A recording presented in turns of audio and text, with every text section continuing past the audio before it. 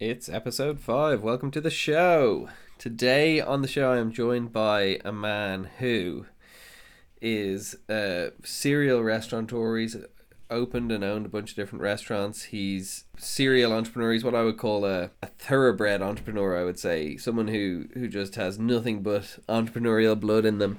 And so some really interesting marketing lessons from him as well in this episode, I think, around how he's built his own personal brand, which is not insignificant, how he has built the brands of different restaurants and different businesses that he's built, and sort of the process of how he would go about going to market. So, you know, if he was in early stages, and then also speaking to specifically some examples that are really relevant for creatives in terms of marketing themselves as well. Oh, I forgot to say his name. His name is Loui Blake. And yeah, like I said, current businesses, Erpingham House is the main one, is a vegan restaurant. He also is a brand ambassador for By Chloe, which is another vegan restaurant. Vegan Doco, he talks about it. He's setting up an indoor football place. That's what they call them, an indoor football venue. I don't know what it's called. Listen on to the podcast and he'll describe it correctly, unlike me. But basically, he's a fucking legend. He is a seriously successful businessman and someone who is really clued in about marketing particularly, and some really strong insights and strong lessons to be gleaned from this episode for sure, I think. Before we begin, I have to give a special shout out to myself as the sponsor of this show, artbyangus.com. If you know somebody who likes abstract art or who might like abstract art, why not get them a beautiful, lovely, nice, amazing painting for Christmas? I mean, listen, the prices are going to go up. Now is the only time you're going to be able to get such a bargain. The only way is up. So if you want something that's going to obviously just massively increase in value, probably. If I say probably, I'm allowed to say it, I presume. Don't know what the rules are there, but if you rat me out, you're a fucking rat. Artbangus.com. Let's get into the show. Welcome to the Creative Marketing Podcast. Ladies and gentlemen, boys and girls, welcome to episode 5 of the Creative Marketing Podcast. Today I am joined by serial entrepreneur, restaurateur, vegan, just an all-around legend, Mr. Loui Blake. Thank you for joining me, sir. Thanks for having me, mate. Always good to talk. Yeah, indeed. I guess to begin with, I've given a shitty intro of you, but in your own words, can you give us a bit of an intro to yourself, who you are, what you're about, that sort of thing? No, I think you nailed it. Very nice description. Thank you. Yeah, I would say basically involved in restaurants, involved in plant-based business, essentially a marketer at heart, and that's probably the role that I play in the majority of the businesses that I work with. Really passionate about plant-based food, vegan lifestyle in general, and yeah, just really a bit of an opportunist. I'd say I came across veganism about 6 years ago, saw that it was going to be, could be really beneficial to the world, and was going to be this kind of big thing, which thankfully it's turning into, and it was something that I wanted to really get involved with. Yeah, thankful for your business interest and for the world, I guess. yeah, exactly. So I guess to begin with, we'll start at the beginning as is customary. I believe, if I remember correctly, you left school at 16. So can you tell us a bit about sort of your early journey, what that was like, and where you went from there, I guess? Yeah, totally. So as you said, left school at 16. I'm very grateful for the fact that I realised pretty early on that I didn't want to go to an office, do something that I didn't enjoy, just to earn enough money to be able to go out at the weekend and then rinse and repeat. Mm-hmm. I saw a lot of friends that were a little bit older doing that, and just didn't appeal to me. I thought it'd probably be better to do something that I loved and that I enjoyed, and maybe not make as much money and get to kind of have some fun every day and Yeah. not spend my life wasting my life, so to speak. So I started coaching football. Wasn't good enough to play, but got a job and started a little business coaching. And then I got the opportunity to go to the US. So I went to New York for a year when I was 18.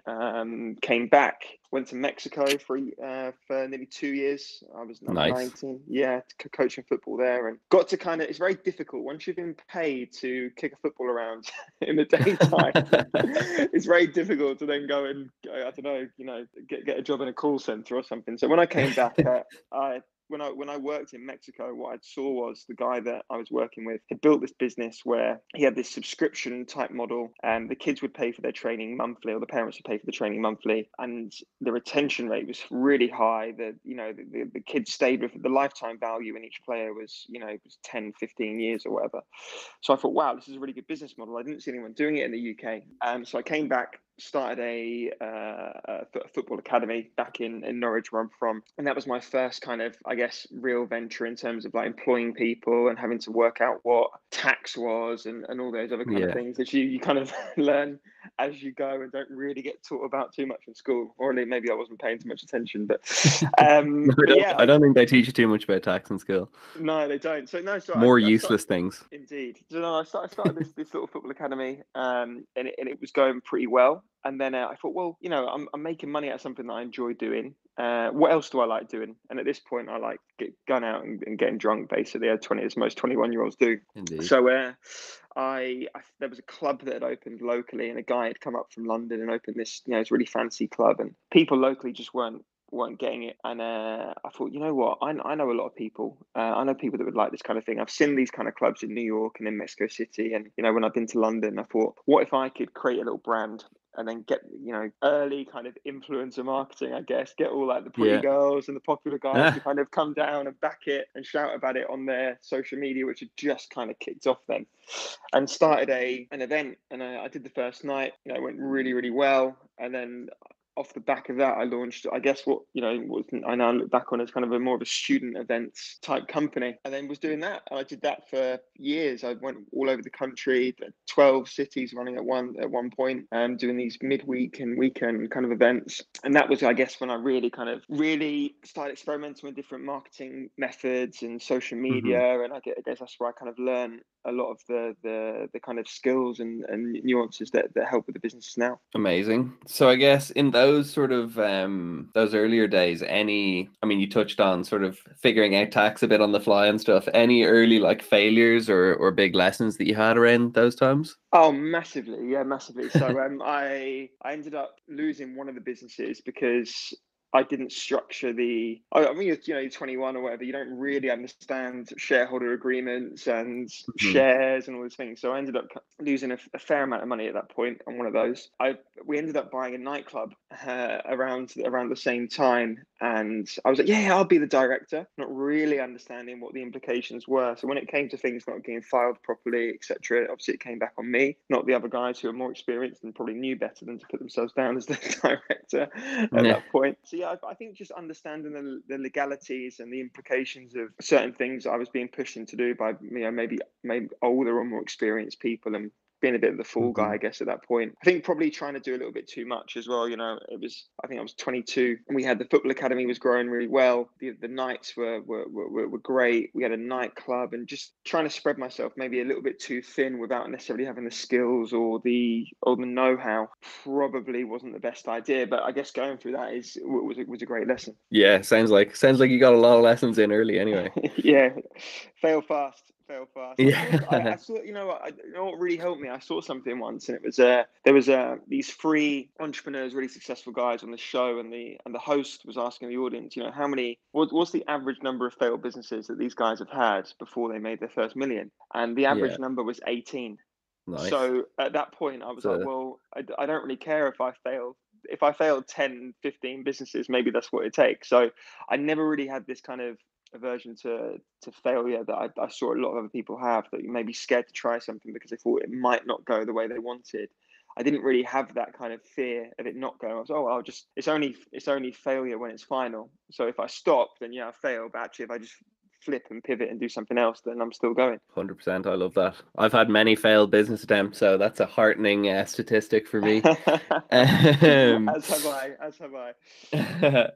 I guess on the flip side of that coin, any sort of things that you learned, I guess, but there were like any big breakthrough moments where you felt like something was unlocked, or you're like, oh, now I'm on the next level, or I've really learned something here, Yeah, there's been a few. I think going into businesses, it can be a positive sometimes, not fully understanding the industry or how things are supposed to be done. Brackets, like when I opened the first restaurant, nearly 3 years ago now. I didn't really understand restaurants. I knew marketing, I knew nightlife, hospitality, but I didn't really know restaurants. And had I have grown up in restaurants, or had more of an intimate understanding from perhaps working in one, etc., I would have done things the same way everyone else did them. But because I came from a Hmm. different background, it was almost a benefit to me to not fully understand the industry and how things had always been done. So I think kind of one of the things I learned early was you don't necessarily have to know everything about something. And sometimes it can actually be beneficial to not be weighed down by how things have always been done. So that was a really big one. I think the other one was perception really is reality. So I've always invested heavily in my brands in terms of the way they look, really understanding what the brand DNA is, the feel, how it comes across on social, and the visuals. And I've always kind of felt that you can make what is essentially a startup brand look like a big company purely on the way that you position it and the way that you kind of make it look online. So that was an early lesson, trying to make sure that all of my brands and anything I put out looked really professional. That's really interesting. You touched on there sort of doing things differently to how other people maybe in the restaurant industry work. First of all, I think that's such an interesting point because I think there's so many industries like across all sort of verticals in the world that are so stuck in their ways that it's probably completely nonsensical half of what they're doing, and they're just all doing it because someone else does it. So what were some of the ways that you approach things differently, I guess, to the standard models? So one of the things I did when I opened the first restaurant, and again, as I said, I didn't really know what I was doing, but I was thinking it was a fully vegan restaurant. So it's the largest vegan restaurant in the UK. It's in Norwich, which has a strong agricultural heritage. So I guess you could say it's not the most vegan place in the world. Yeah. And in the build process, I was thinking, how can I get, because I know there's not a lot of vegans here, but I really believe in this. How can I get the local community on board with what we're doing and interested in what we're doing? So I actually documented the entire build process on Instagram Mm-hmm. and on LinkedIn. And then I invited people to have input. So I imagine most kind of restaurateurs have got this idea of what it should look like, and they don't want to show anyone behind the scenes and the mess and everything else. But I just thought, you know what, I'm going to show everything. So every day we did a different update video, showed behind the scenes, things being built. And what actually ended up happening was when we opened, we had all this huge local community interest of people that had followed along on social. And maybe I'd Yeah. put a post up outside, I'm thinking about doing this. What does everyone think? And then that level of engagement, people kind of saying, oh, you should do this, you should try this, and being able to play kind of a role in the development and the build of that building meant that when we opened, all these people had this, almost felt like they were invested. They weren't vegan, they didn't really care about that side of it, but they'd been on the journey with this build. And we showed everything. We showed the fridges coming in, we showed what the kitchen looked like, and you wouldn't normally get that, I guess, from a Yeah. restaurant. Or certainly I hadn't seen that before, but it was invaluable to when we launched, and kind of fostering a community feel around what we were doing. Amazing. So you're managing to convert the carnivores of Norwich through your Well, yeah, clever marketing. I love it. it's interesting. I wanted to understand, actually, on that note, what percentage of people coming in weren't vegan or were vegan. So at Hmm. Christmas last year, we did a mini kind of survey, I guess you could call it. And for want of knowing how better to do this, I put a card on each table and said, if you fill this card in, we'll take 10% off your bill right now. And Nice. there were just a couple of basic questions. It was multiple choice. It was, I am vegan, vegetarian, flexitarian, meat eater. I'm here because, etc. And Yeah. the funny thing was, only about 10% of the cards came back where people were vegan. So the Yeah. vast majority of our audience isn't vegan at all. So it's really interesting. That is interesting. And I guess that's definitely a sign of good marketing in my mind. And I Well, guess good flavors too. Well, I guess it then guides your marketing, doesn't it? If you have the understanding Mm. that actually 10% of your audience is vegan, so you know that if you know who you're speaking to, it makes it much easier to put together the right message, right? That is a strong piece of marketing knowledge right there. All about working backwards from who the customer is, definitely. 100%. So you touched on Instagram there and leveraging that, I guess, to sort of build that brand and build that awareness with those people beforehand. And you've got quite a big Instagram following. How did that sort of come about? How did you grow that? The restaurant or mine personally?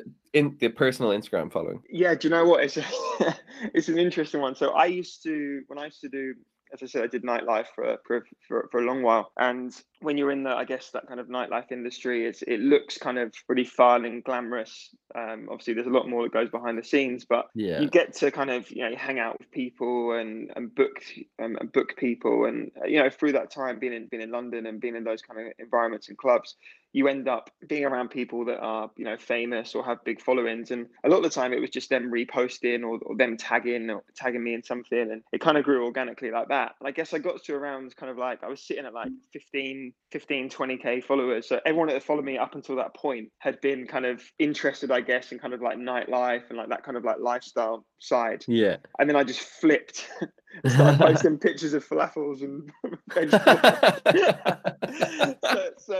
And then I guess the next 15k that followed were kind of vegan. So it was interesting because I sometimes will post something like, oh, my engagement's rubbish, and then I realized, oh, actually, like, only like half of these are actually interested in what I'm posting. So it's been quite a gap. But with the vegan stuff, I guess the reason I suppose that I've been able to do that is mainly because when I first went vegan, as a guy looking to, I guess, to Instagram or YouTube for kind of inspo or knowledge from other guys that I could relate to, it was lacking. There was a lot of women talking about veganism. There was a lot of kind of, I guess, what you would call more kind of like hippie-esque guys that were kind of talking about this way out there kind of veganism. There wasn't really anyone like relatable that was talking about, this is what you can eat, this is how this works, etc., etc. So I just started doing that, and I think it probably resonated with mid late 20s guys that were considering it, and that's kind of been, I guess, the audience that I've been trying to speak to over the last couple of years. Yeah, okay. That's super interesting. You mentioned the getting to hang out with some celebrities. Two questions there. Who's the best one you got to hang out with, first of all, got to ask? And then second of all, across all of them, anything sort of marketing wise that you learned from those interactions with those people, or from what you saw them doing, etc.? Do you know what? Not the most famous one, but definitely the coolest one was Machine Gun Kelly. Oh, nice. Yeah, he's It was fucking legend. really cool. Ended up going out on a mad mad Yeah. night with him all over London. So that was a lot of fun, and he's a really cool guy. Epic. In terms of He's blown up recently enough, hasn't he? well, this was a little while ago, so I guess he Yeah. wasn't as famous then. But in terms of what I would have learned from those people, not necessarily celebrities, so to speak, but certainly brands, and doing events for brands where celebrities would have been in attendance. And I kind of learned how they would curate the experience to really maximize the exposure from the people that were at the event. So if there was a brand putting on an event and they'd invited certain influencers, they would really, really be specific on what they were trying to achieve and what they wanted the people there to do. So that's something that I've taken into, work with a restaurant, etc. I see where a lot of businesses perhaps go wrong when they work with influencers is they're like, hey, like, come down for some food. There'll be no guidance as to what they expect from that person visiting, and the person will just leave. Whereas if you're saying, okay, in the invitation, you're saying, we're really trying to push these two dishes at the moment. We'd like you to get these kind of photos, these kind of videos. We'd like you to say this. Yeah. Not allowing the individual to kind of use their own tone of voice, and because they know what will resonate with their audience, but ultimately knowing what they want to achieve out of it, what success looks like, and kind of what their expectation is. And I saw that with a lot of brands when they'd have either celebrities or influencers, attend events. They'd be very specific as to the kind of content they wanted, the kind of messaging they wanted, and the kind of things that were important to say. Nice. Okay. I guess to tie it back in a bit now, I guess you touched on the sort of almost when you started getting into the vegan posting stuff, that was like you're almost filling the need that you saw for yourself, if you know what I mean.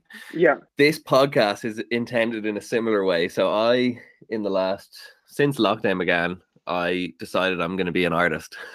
So I've started painting loads, and I went through like a big binge of like consuming every piece of content on like YouTube and Instagram and stuff like that I could find in terms of how to market as an artist, and found that it was somewhat lacking. So that's kind of the need that I'm looking to fulfill, is scratch my own itch almost with this podcast. So based on that, if you had to sort of think about it, and I guess I'm aimed at like not just people painting, but any sort of creative endeavor, in terms of like if talking to someone who's at the very beginning of that journey and has a very limited following, say, how you think they could go about growing that following, if you know what I mean? Yeah, sure. Well, you know what, I can talk from experience on this one. So my ex-girlfriend and I guess still a really good friend. She's an artist, and one of the things that we did was put her her artwork up in the restaurant. So Nice. the value for me was that I had art on the wall that I didn't have to pay for. The value for her was that the exposure that she would get both in the restaurant and on social, and we would then be in a position to sell her artwork off the wall, and as a kind of revenue stream, but also as a way for her to get in front of more people. So I think there's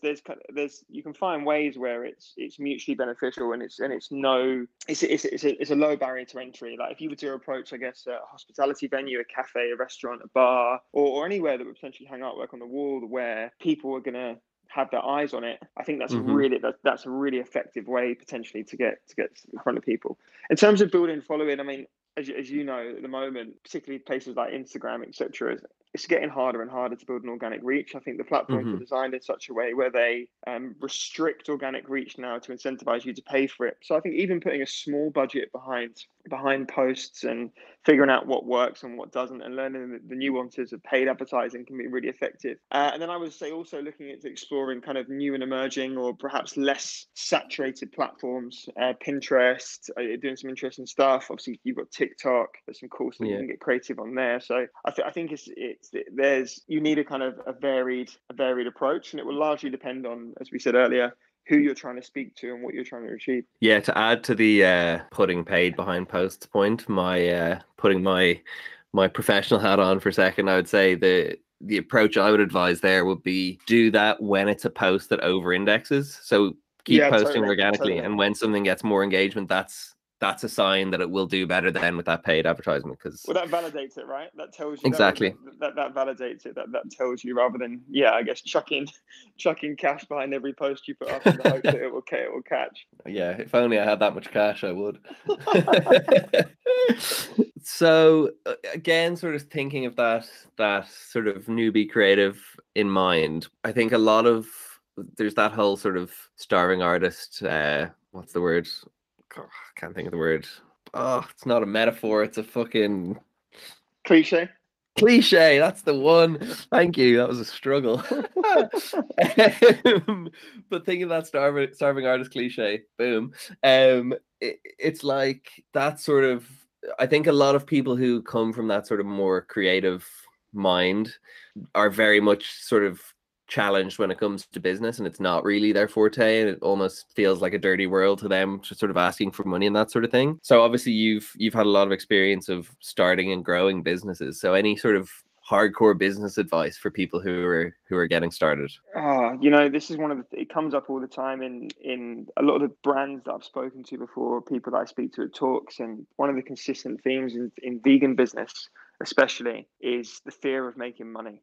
Profit is such a, I think, and this like you said will likely apply to artists as well. When you're doing something because you love it, and when you're doing something because of, in the case of veganism, something that you're really passionate about in regards to the way that it impacts the world, you feel bad about monetizing it. But I mean, I think the mindset you have to adopt is that ultimately, if you want more people to see what you're doing and you want it to impact more people, you need to earn money. Money's the lifeblood. If you believe in what you're doing, then you should want it to reach more people. And the only way it can reach more people is when there's money involved. So I think the first thing is switching the mindset around money, and there's some great books you can read and podcasts, etc. And to go in on that.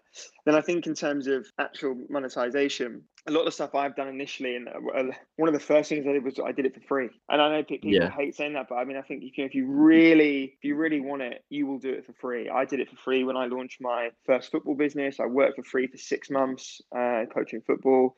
More recently, when I was doing the digital stuff, when I first started the agency, we would take on stuff for free just to prove that we could do it in order to then win the client longer term. So I think there's an element of sacrifice there in terms of doing it for free, and it plays into that starving artist thing I think you mentioned. And then also, I guess similar to the one I think I mentioned with the painting. Maybe do it for food. Maybe do it for food if you're starving. Yeah, for food. And probably in the same way, I think it's being creative and finding ways where it's win-win without any, like I said about putting the artwork on the wall in the restaurant. That's a really kind of win-win scenario for all people involved. So yeah, I think it's about really going after those kind of opportunities. Yeah, okay, that makes sense. So first of all, actually, you mentioned an agency. I wasn't even aware of that. But what is that? Another arm of your entrepreneurial? No, so when we had, I guess what was going back 7-8 years now, when I was working in nightlife and in events, I built up a network of people that work in hospitality. So, and at that time, they were all struggling to find staff. So we set up a hospitality recruitment company. It's still going today, actually, although I'm no longer involved. And effectively, we would place, how recruitment works. Bar or restaurant A is looking for a manager. You go and find the manager. You've invoiced them 15-20% of the first year salary as a fee, build a relationship, et cetera, et cetera. So we started a recruitment company, went incredibly well. But what I was finding was, one, I hated recruitment myself, so I wasn't really doing it. And two, when a restaurant, for example, would want to hire a marketing manager, I would interview them first to vet them and find that although they had this CV with a marketing degree and they'd worked in marketing manager roles, they didn't have a clue about marketing in the age that we live in. So what I didn't feel morally that I could recommend any of these people to the client. So what ended up happening was I ended up saying, look, rather than pay this person salary X, outsource it to us. We'll do it internally, and I hire a designer, a paid expert, etc., etc. And we accidentally started this little agency, which then, as soon as we were getting results, grew and grew. And we were doing essentially, it was a marketing creative agency for the hospitality industry. Nice. Okay. Then obviously, when I went vegan, I didn't feel that I could continue. I mean, like, there's only so many times as a vegan you can post a picture of a steak and not feel kind of internally challenged. Yeah. So I walked away and I started my own little thing. So I was doing it. I just hired a couple of people, small kind of agency, and then really worked with kind of vegan brands or bigger brands that were launching vegan products, and kind of built a niche in that space. And that's actually how I met Amy from Vayner, and how that conversation started with them anyway. Yeah, nice. So if you were starting from day zero, from square one, what would you do to sort of build things back up? Oh, yeah, good question. If I was starting from zero, I sometimes fantasize about this. I know it's really messed up. I'm like, I think it's the most enjoyable part, that bit right at the start where you're like, I think the first question I'd ask myself is, what do I really care about? What does the world need? And how can I add value? So what are my skill sets? What are my assets? What are the things that I know about? What am I good at? Who am I connected to? And try and meet all of these points in the middle to understand what to do. And then I think about kind of what problem I'm solving. So what problem am I solving? How am I doing it in a creative way? And what does that actually look like? So I guess I spent a lot of time kind of mapping that out. And then I think one of the best things you can do is either physically go out and meet people, which is more challenging in the day now, or online, go out and meet people and tell people about what I'm doing. I think that's really undervalued. I think people fear when they start something telling people about it because they don't want to be judged. But actually, you never know when you start talking to people what you're going to get. Like, for example, we're doing this project at the moment in building an indoor football facility in a warehouse. So before we even knew that we'd got the planning permission, before we even knew that we'd even got the building lease, we just told everyone, we're doing this.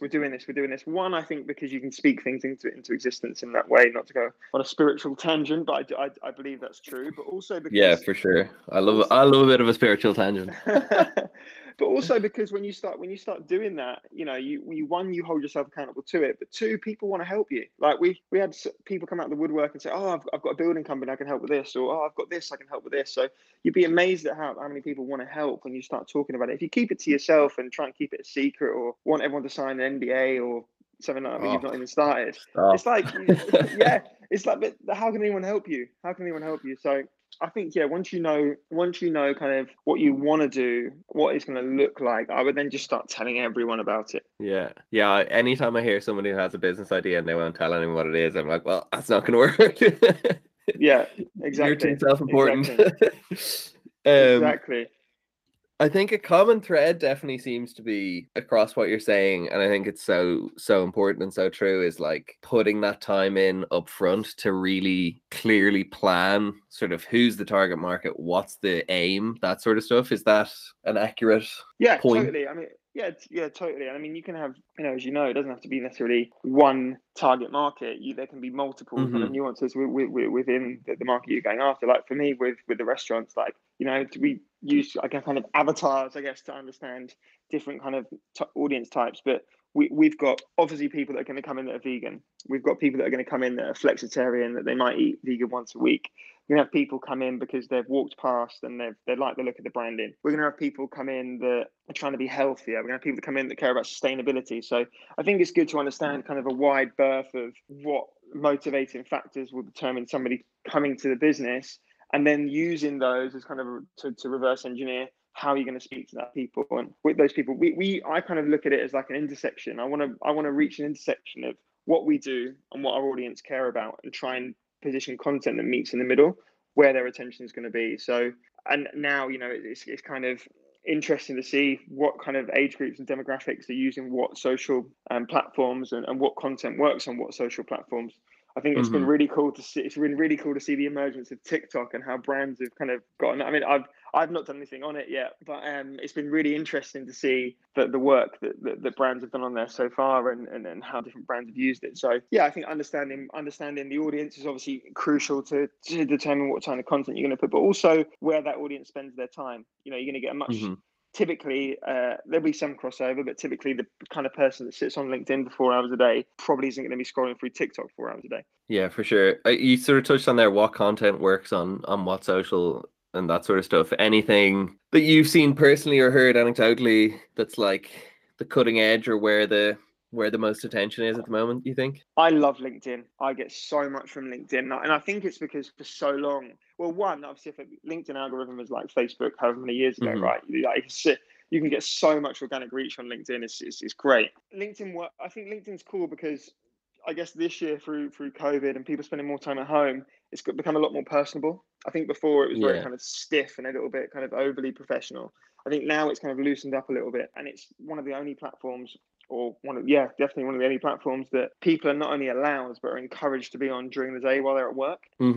A lot of offices or people that are having their laptop, their computers looked over, typically can't sit on Facebook or be watching dog videos on TikTok. But they can certainly spend time on LinkedIn. So yeah, I'm excited about LinkedIn. I try and do some video on there where I can. I write a lot of kind of longer form stuff on there in way of articles, etc. I think LinkedIn's a really useful medium. I haven't done anything on TikTok, although I know that it's for the brand. It's going to be a play coming into the last quarter. I know we're starting to do a little bit on Pinterest, so I'm looking kind of a little bit wider. We've done a lot on Instagram. We do a lot of paid media on Instagram and Facebook, but to be honest, my day-to-day involvement in those isn't huge anymore. I kind of look more to kind of strategy, and then we've got people that know a lot more than me in those areas that kind of look after it. Nice. Yeah, you're the second person I've talked to recently about LinkedIn, and I went real in on LinkedIn last year because I had one of those failed businesses I touched on. Just failed because I stopped doing it is the only reason it failed. I still think it's a good idea, but I had like an information product about how to write a CV, and I was going absolutely in on LinkedIn and getting so much reach. But now I've stopped, but I'm planning to come back and just start posting art on LinkedIn, even if it's not slightly relevant to business. But I don't think it matters.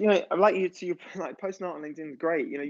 Imagine you're a recruiter and you're scrolling through LinkedIn, and your network is recruiters, and all you're seeing is people's I saw someone put yesterday, LinkedIn is basically people smelling their own farts. I thought it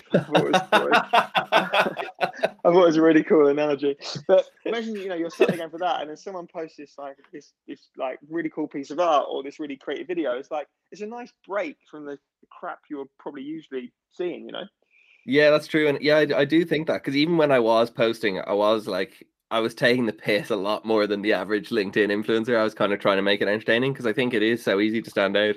I saw a meme much the same. It was looking at the way different people post on different platforms, or the same person posts on different platforms. And the LinkedIn ones, it's just like the self-righteousness on LinkedIn is pretty funny. But so indulgent. If you can cut through that, there are, I've made some good kind of connections on there, and then I think there's particularly if you're in a more of a niche industry, you can really find some good people from all over the world on there. Very true. So I want to go back down that spiritual rabbit hole a little bit, because I think it's an interesting one. And I've actually just started reading the book Think and Grow Rich by Napoleon Hill, which is very much sort of in that vein. I guess how does that fit in your mindset to achieving success? Like how powerful is the spiritual and I guess the, manifesting side and that sort of thing. I think I think Napoleon. I'm not going to butcher a Napoleon Hill quote, but I think I think essentially what he says a lot in the book is that if you don't know where you're going, how can you ever expect to get there? So in terms of setting kind of goals, and if you're going to set a goal, then you want to have a clear idea of what that looks like. That's not to detract from being fully where you are and being in the present moment and being fully involved and enjoying the journey, but it's good to understand where you want to go, and the more detail you can add to that, the better. So if you can visualize what it looks like, what it smells like, what it would feel like, and attach all of those kind of sensory and emotional bits to that, then I think you've got a much better chance of bringing that to fruition, particularly if you revisit it every day. So for me, what it looks like in a practical sense is having a solid morning routine every morning. So it's spending some time in meditation, focusing on what I'm going after, expressing gratitude for what I already have. I think that's really important. It's very difficult to bring more into your life unless you have an appreciation of what you already have. So I think it's spending some time kind of curating that mindset. And then the other thing that I found really helpful, which I see a lot of entrepreneurs and would-be entrepreneurs neglect, is kind of physical health and well-being. So, yoga, mobility, stretching, exercise, good diet, supplementation, sleep.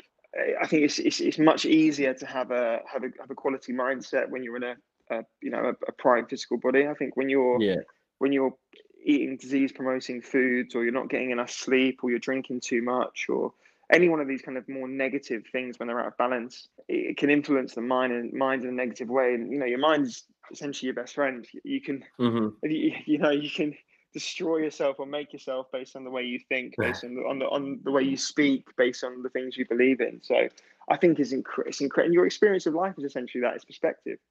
Your experience of life is determined by the way you see things. So if you can spend a little bit of time each morning putting effort into curating that outlook, I think it can have a hugely beneficial impact on the way things go. Yeah, for sure. Yeah, I think it can be so tough though, because like all of those things you mentioned, like I try meditate and try have a good morning routine. My exercise is terrible at the moment, but it's on my list to get better at again. But like when you're doing them consistently, you're like, whoa, it's like, and it's not like, oh, I'm 100% more effective. It's like it's a small increment, but it's quite easy to slip out of it and not notice, because they are small increments. But when you build those up, then it sort of chunks into a bigger increment. There's a really good book called The Slight Edge. I forget who it's by, but it's called The Slight Edge, and essentially it talks about just that. So if you forget to meditate one day, then you won't notice it. But if you forget to meditate every day for a year, it will have an impact. Yeah. So it's not about doing everything perfectly. I don't do it every single day. I do it more days than not. I probably do it 6 out of 7 days, but I don't do it every day. But the more you do it, the more you contribute to where you want to be. It's trying to use that slight edge, and it might be 0.5% in your 100% best self, but it's the culmination of all of those 0.5% percentages to add up to that 100% to kind of get there. Yeah, for sure. So back to more marketing talk. Kind of a similar question to ones I've asked, but I feel like it's kind of different, so I'll ask it anyway. If it's like when you're starting something new, how do you go about, what's your game plan? Obviously defining that target, I guess, is part of it, but like how do you go about bringing something new into the market and making people aware of it? Yeah, good question. I mean, it largely depends on what it is. So like if I'm opening a restaurant, for example, I think the first thing you need to do is really understand, is there a need for what I'm doing here?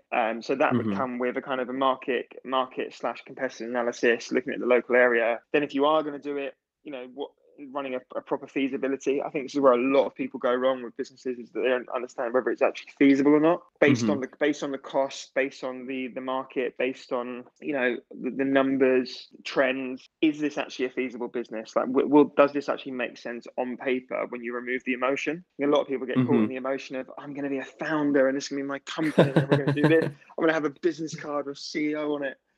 Yeah, I did that first when I ever started. I had business cards made.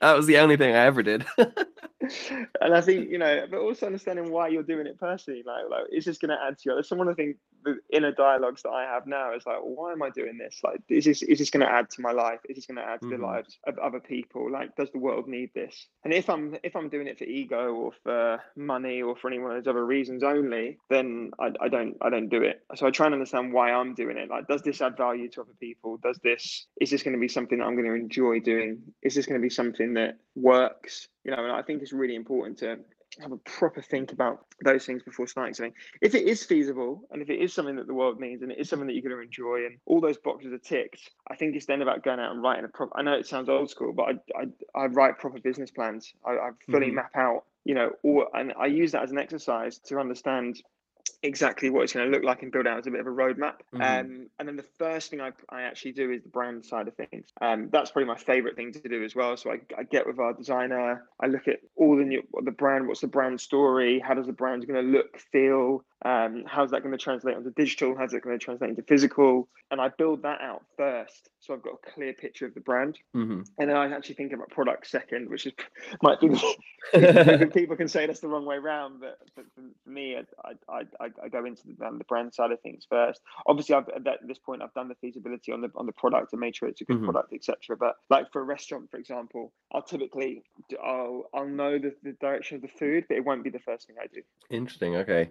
And you touched on, even when it's sort of a small thing, you're looking to make it look professional. Any tips on how to do that? Any ways to achieve that without breaking the bank, that sort of thing? Yeah, find a really good designer that you can work well with. I mean, I've used, shout out Lee Murray. He's got an agency called Crash based in Marbella. I've used him for 8 years, 9 years, and we just get on so well, and we have a complete understanding. I can give him something, and it nearly always comes out exactly in terms of what I want. And if you are going to work with a designer, understand that you need to give them an element of creative freedom in the design, but the more you can give them in terms of visuals, in terms of things that you like, in terms of references, the more likely you're going to get out the kind of thing that you want. So I think, just spend time and ask around. I think the best way to find a good designer as well is to ask around. You can pay ridiculous money, but you can go and get a massive agency and pay a ridiculous fee, but there are also independent designers out there, more so now than ever, that you can find on Facebook or Instagram, and who aren't going to charge you an extortionate fee. That being said, don't also expect to pay peanuts, because you'll get cracked. Yeah. You're going to have to. I think it's a worthwhile investment at the brand stage, because ultimately that logo is going to serve you for the next few years, hopefully going forwards. Yeah, true. For this podcast, I've made my own logo on Canva, and I must say I'm pretty pumped with myself. But nice. Don't know whether I'm deluding myself. What would be some of your, you mentioned sort of giving those visual references and stuff. What would be some of the brands that you would look at and see as aspirational, or be like, whoa, they're killing it? So I guess I guess in my space, I think Oatly are amazing. I love what they've been able to do. I think they've perhaps gone against the grain in terms of everyone, essentially putting money in influencer marketing and paid social, and they're going slapping up massive billboards in London. But the play is clever, because they know that they're putting up the kind of billboards that people are going to snap and share on social. So I guess it's not it's not turning us back on social that much. But yeah, I love what they've done in terms of the billboards. I think they've done some really creative campaigns around that with the messaging. I think they've been bold. Things like post milk generation could trigger some people, but I think they've gone out, and I think they've done an amazing job. So yeah, I think Oatly have done a great job. I think companies that have kind of created kind of these new kind of blue oceans, Beyond Meat, Impossible Foods, they've obviously done a great job in terms of getting their products out there, and they spent a lot of money, but ultimately they're creating a new industry with the kind of the plant-based meats. Outside of that, I think companies like Brewdog have done a great job of being as reactive as they are. I think some of the stuff they've done during COVID has been so clever, and it's really about just getting people talking. I think getting people talking physically, but also when I say getting people talking online, I mean getting people sharing. If you see something funny, you share it, right? You want to pass that on to your network. So they've obviously done a great job at leveraging that kind of human interest in passing on stuff that we find funny or that we find interesting to our friends. Yeah, I think that's definitely the hack of the modern age is creating content that's shareable, because then rather than just getting one impression that one person sees, or even one impression that one person tells a few people in the physical world about. When you can hit one person, and some of them, all you need is two of those people to have 200k followers each, and then you've gotten from 2 impressions, you've gotten 200,000 impressions, sort of thing. Exactly. The key. Yeah, because I used to work for Paddy Power, and they also are, I'll begrudgingly admit, they're a company that does that well. Like doing that stuff that, like, they used to do stuff like they would they'd get one billboard on the back of a car and park it outside Parliament and take a picture of it, and it's there for 2 minutes, but then they'll quote unquote leak it to all the press and say, oh, controversial move from Paddy Power, and then all the newspapers every fucking week fall for it and just give Paddy Power free advertising in their newspapers. It's genius. No, it's brilliant. It's brilliant. And I feel like Oatly are definitely in that sort of direction as well, which is so smart. Yeah, definitely. One question I was going to ask was where the art in the restaurants come from, because I'm interested, and I've definitely see that as an avenue, but obviously I just need to find a restaurateur to date. Yes, so we work with a few artists that put their pieces up, and then we make it known to people if they want to buy any artwork off the wall, they can, and obviously all the money goes direct to the artist. We don't take a commission or anything. Oh, nice. That's very charitable of you. Oh, but I just I guess you're getting the free decoration. Yeah, we're getting the decoration, and to be honest, like, it's just nice to be able to support people that are doing that kind of thing. Mm-hmm. So next thing I wanted to ask is, like, you're obviously someone who not only are you looking to, you're not just in business to profit, you're also in business to make an impact. So what would your advice be to people who are looking to do that, to start a business not only for profit but to also, make a positive impact on the world? Tell people about it. Be really clear on your why and be able to communicate it really effectively. I think, and then just be authentic with it. Again, tell people. And I think, but when I say your why, I mean be able to break. Like, for me, it's about getting more people eating plants. It's that simple. Yeah. And I can communicate it that kind of in a way that people can understand it very easily, and then find people that have the same mission, or find people that are interested in the same mission. Yeah, that's simple as that, really. Love it. And what? Yeah, I guess maybe it is just that, but in slightly more detail, what's the impact you want to have? I think helping. I guess a big one. I guess helping the world move towards a more plant-based food system. I think I recognise that. I think a lot of people recognise that the current food system we have isn't sustainable, in the way that we're creating ocean dead zones and habitat destruction and species extinction and all these things that stem from our Western diets that have promote so much kind of destruction. I think that's really the mission for me, is to get people to switch to a more plant-based. I'm not asking everyone to go vegan. I'm not expecting the whole world to go vegan. I'm hoping to encourage people to eat more plant-based where possible. Yeah. I mean, I think I've definitely eaten more plants since we spoke, so there's one convert anyway.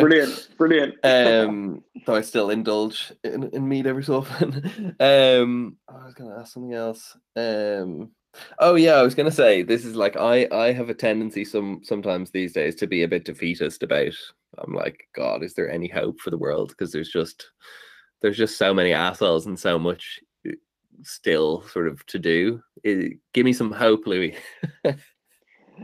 I think the way that you look at the world is what you'll see, right? A lot of the time, if you walk around with thinking it's doom and gloom, you're going to see doom and gloom. I took a week off social media last week, because what I recognized was that I was getting caught up in all the kind of COVID and negative. And the minute I stopped looking at it, it got a lot better. I'm not saying that you should just turn a blind eye, but I stopped engaging with that kind of thing, and it really helped having that week off. And now I'm back on. I'm not getting caught up and paying attention, get into arguments on Facebook with people about whether you should wear masks or not. Do you know what I mean? Yeah. In the same way, look, I think everything that's happening is happening exactly as it should be, and ultimately, I think is it the Earth's own immune system fighting back at us to say, look, you need to change the way that you're not being good custodians of this planet. You need to change the way that you're behaving. I think equally, these challenges present themselves to give us an opportunity as well, right? We've got an opportunity to grow through what we're going through, and we haven't really got a choice, because it's happening. So you can either approach it like it's the most painful thing in the world, or you can approach it like it's part and parcel, and it's a dance, so to speak. Love it. Yeah, that's a very good point. And also that's so true on the COVID stuff. For example, like when lockdown started, I had the news on pretty much on a loop on my TV while I was for the first few days of working from home. And after like 3 days, I was like, I feel like shit and I feel like anxious. And then I just turned off the news and I basically haven't watched it since. And I feel amazing. And I hear all the important things from other people. Yeah, negative news sells, right? Oh, I literally, man, that's one of the worst issues with the world is like, and yeah, it is so true, man. Like it's what you make of it or what you think it is. Like, and if you look at the news, the world's awful because it's so true. Yeah, they pick the worst 0.0001% of things happening in the world and project it out to the world and make everyone fear that that's what's going on everywhere. You know, Exactly. No, poison. exactly. So, what's next for you? I know I've you touched on the warehouse, and I've seen some interesting behind the scenes footage. What's coming up for you? What's coming up? I guess kind of coming into the last part of the year, it's really consolidating on what we're already doing. We've got a relaunch of the vegan pizza brand, Vegan Dopo, so a new menu. Really excited about that. Oh yeah, that every time you post a picture of those, I get hungry. Yeah, so we're doing a bit of a relaunch of that in terms of the new menu, and then really consolidating on the existing stuff. Not really start launching anything new. It's kind of making sure that everything that we've got running at the moment continues to be running and is in a good place when we come into the new year. I don't think at the moment it's pretty difficult to plan too far ahead Yeah, because of the change in restrictions and laws. So taking it one day, 1 week at a time, and kind of doubling down on what we're already doing. yeah. How has obviously hospitalities because my roommate's general manager of a bar and shout out the Houston Tap.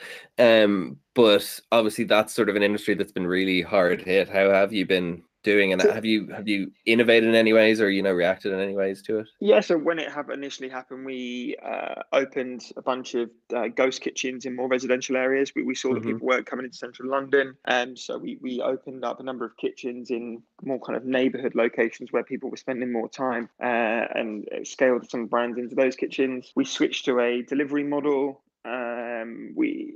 We would put some more work into creating kind of digital content, helping people cook at home and Hmm. incentivize people to join in those kind of challenges. So, yeah, to be honest, I've actually enjoyed having to get creative with it and having to think outside the box a little bit. So that's actually been quite enjoyable. And for me personally, being able to spend more time kind of reading, brushing up on my knowledge in certain areas and getting healthy and those kind of things, spending more time training. I've actually, to be honest, I feel semi bad about saying it, but I've actually had a great year, to be honest. No, I think that's admirable and amazing, especially for someone who owns restaurants. I think I think you'd be probably in the minority of people saying that. So I think that's amazing and a statement to your great outlook. Yeah, exactly. No, it's been fun. I've had a good year so far. Love it. What have you any good books you've been reading? What have I been reading? I've had a couple on the go. I'm reading at the moment Billion Dollar Burger. It's about kind of big tech and the Hmm. future of food. So I'm enjoying that at the moment. More of a spiritual one for you, but I just finished Autobiography of a Yogi, and Mm, it's incredible. Really enjoyed that. nice. Really enjoyed that. I'm getting through a book every 2 weeks. I used to do a book a week for a long time, but I'm a bit busier at work nowadays. So I'm getting through probably a book every 2 weeks, Nice. which is good. Um, so we're coming towards the end now. I guess any other that we haven't touched on, any marketing tips that you think are particularly, I guess, through the lens of that, early stage creative, any marketing tips you've had or strategies you think could be useful? I think at the moment collaboration is king. I think trying to collaborate with people that perhaps have a similar audience but maybe don't necessarily compete with you, I think Hmm. is a good one. Sharing in audiences, I think is a really good way, cost effective way to maximize exposure online. And I really think I'm a big believer just in documenting what you're doing and sharing in what you're doing. Something that I try and do more of with the restaurants and just showing people what's going on, bringing in people on the journey and showing them behind the scenes. I think people underestimate how interesting that is to people, and it's really effective in the early stages of starting a business. Just getting on camera and talking about what you're doing, I think, is a really, really Hmm. nice and easy thing for people to do. Nice. Okay. Then this is something I'm asking everyone: is anyone you think, like, it could be someone massive or someone small, but anyone you think would be worth me trying to get on the show? Trying to get on the show. Who can I think? Yeah, I'll tell you who'd be good. My ex-business partner Charlie's got an agent, a fairly big agency now, actually, in London. He's done really well during lockdown. Works for a lot of different brands. I'll make an intro for you. Oh, amazing. Thank He'd be a you. good person to speak to, for sure. Nice. And then lastly, I guess, do you have a call to action to people, and where can people find you and follow you? Yes, I'm at louisblake.com, which is LOUI Blake.com. Same on Instagram at Louis_Blake. LinkedIn, I post a lot there. Yeah, they're my main avenues, I guess. Instagram, LinkedIn, and website. Nice. Okay. Yeah, I'm gonna go connect with you on LinkedIn now and start posting again. I think you've I hold you. motivated me to get back there. I hold you accountable to that. I love it. Well, Louis, it has been fantastic to let the listeners know it's 8:30 a.m. on a Tuesday morning right now. Because you're the first person who's taken me up on the morning slots, so I respect it. Yeah, love it. So 7:30 slot. That's a bit of me. Love it. Yeah, love a good early morning. Obviously after we've both meditated, I'm sure, key. Exactly. Well, thank you so much for taking the time to come on. I really appreciate it, and definitely some serious value in there for the listeners, I think. And I guess I'll see you on LinkedIn. Brilliant. Thanks, mate. This has been the Creative Marketing Podcast. Thanks for tuning in. If you enjoyed today's episode, why not subscribe and even give us a review? It really helps us out in the podcast algorithms world. Also, if you don't, give me a follow on Instagram at Angus Boyle. That's Angus, AENGUS, Boyle, BOYLE. And reach out, say hello. If there's any feedback from the show, anything you'd like to see more of or less of, or see involved or see unceremoniously torn out of the show, whatever it is, just let me know. Also share with a friend, please. Spread the word, the creative marketing magical word. And other than that, just have a fucking great day. I love you. If you're listening to this part of the podcast right now, it means you've listened all the way to the end.